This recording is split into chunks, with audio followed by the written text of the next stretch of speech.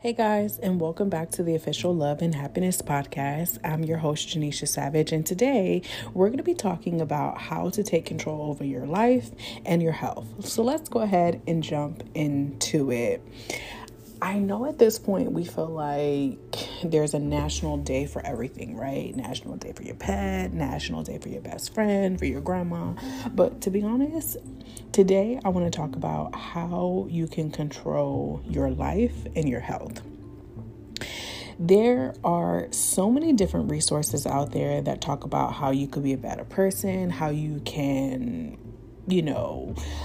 exercise more, how you can increase your health, how you can just take over your life, right? But how many of us are actually really diving deeper into those resources and actually participating in those challenges, those days? And to be honest with you, it can be overwhelming, but I want to encourage you guys to find a way to take over. I just digressed. Nowadays, it feels like there's so many things not to celebrate about, right? Like there is a recession going on. The economy is bad. Gas is $5 in some places. In LA, it's almost $10. There is an increased amount of uncertainty. I've seen a lot more less fortunate people on the streets, and my heart goes out to everyone that is facing a challenge. But one of the best ways to advocate for yourself is to prioritize your life, your health, and your wellness on a daily basis.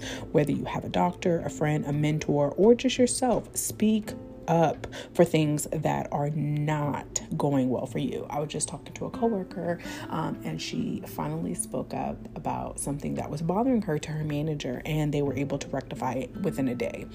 So can you imagine how many months or years or weeks she had been feeling the way that she had?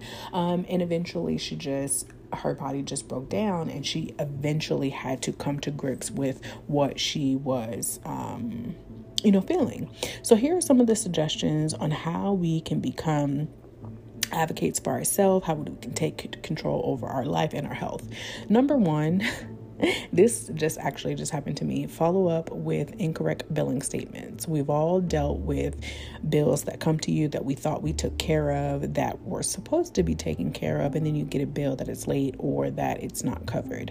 Go ahead and reach out to your vendor, or whomever it is that had the error, and have it fixed immediately.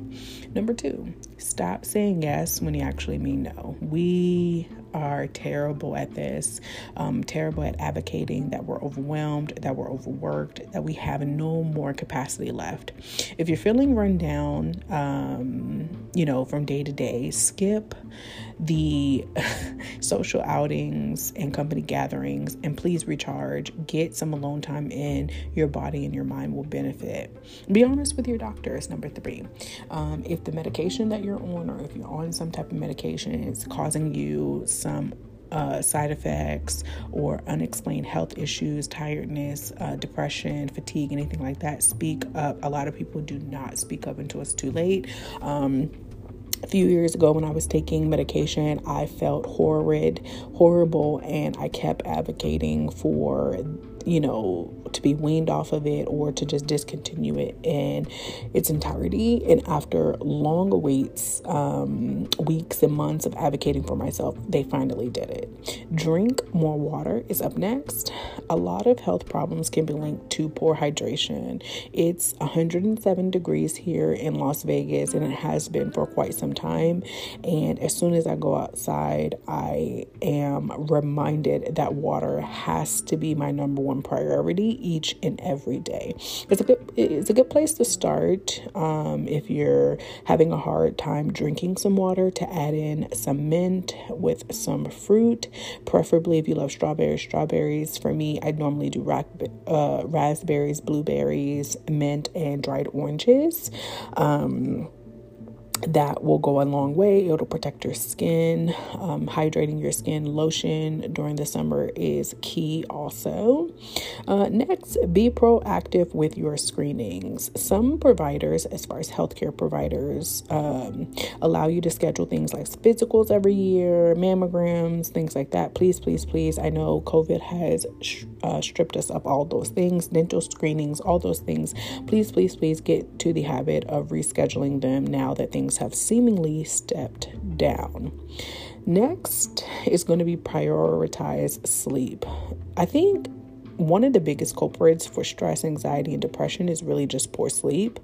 Whether it be insomnia or any of those other avenues, it's really just the culprit of lack of sleep. For me, I was so exhausted yesterday. I went to go get food and I told my husband, like, bro, I'm in for the night. And I came in, laid down, slept so good, and my body thanks me for it today. So really, really, really, really important. The next thing segue into the next thing would be just making sure that you're spending less time on social media before bed. I have a timer, and I've shared this on my Instagram on how I set a timer for particular apps throughout the day so that I'm not, spending my whole life scrolling through TikTok and Instagram and Facebook and things like that. So the next step, as we segue out of that one, is to take a mental break. A lot of us can really use an extra 10 minutes away from the screen, away from our phones. I have 2 screens now, 2 monitors, and girl, it is a struggle for me. So I have blue light glasses on to help with the lights throughout the day. And as soon as it is time for me to clock out, 6 o'clock rolls around, I log off, I get out of here, I walk around, and I also take some time on my breaks to kind of stretch and get myself out of the work mode for just a little bit.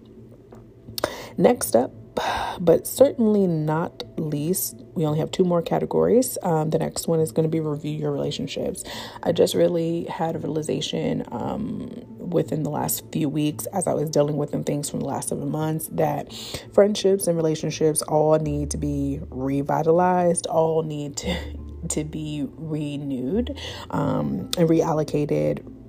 So I know that we have all spent some time in romantic relationships, but what about our friendships? A lot of that stuff fizzes out over time. You move a lot like I have, and a lot of your relationships really need to be put back together and maintain healthier connections, or just go ahead and remove them altogether. So I'm encouraging you guys to look through your friend list, your contact list, and to try to connect with the people that you haven't connected with, or just remove yourself altogether. Last, but certainly not least, is diet. I know a lot of people are like, oh my God, girl, I just eat what I want. And that's important, right? We don't want to deprive ourselves, but it also does affect our health in general and our life in general. So let's just talk about it really quick. There are so many shortcuts when it comes to losing weight or eating healthy. While some just do a vegan or a veganized routine or a vegetarian routine, it's really just making sure that you have enough fruits, vegetables, and healthy fats within your diet. There is no one-step-fits-all guide, so do whatever works for you. Okay, so I hope today's episode was a little bit easier and a little bit helpful on how you guys to make sure that you're taking control over your life, your health, and everything in between. I love you guys, and thank you guys for tuning in to today's episode of What is New in This Corner of Love and Happiness. Talk to you soon.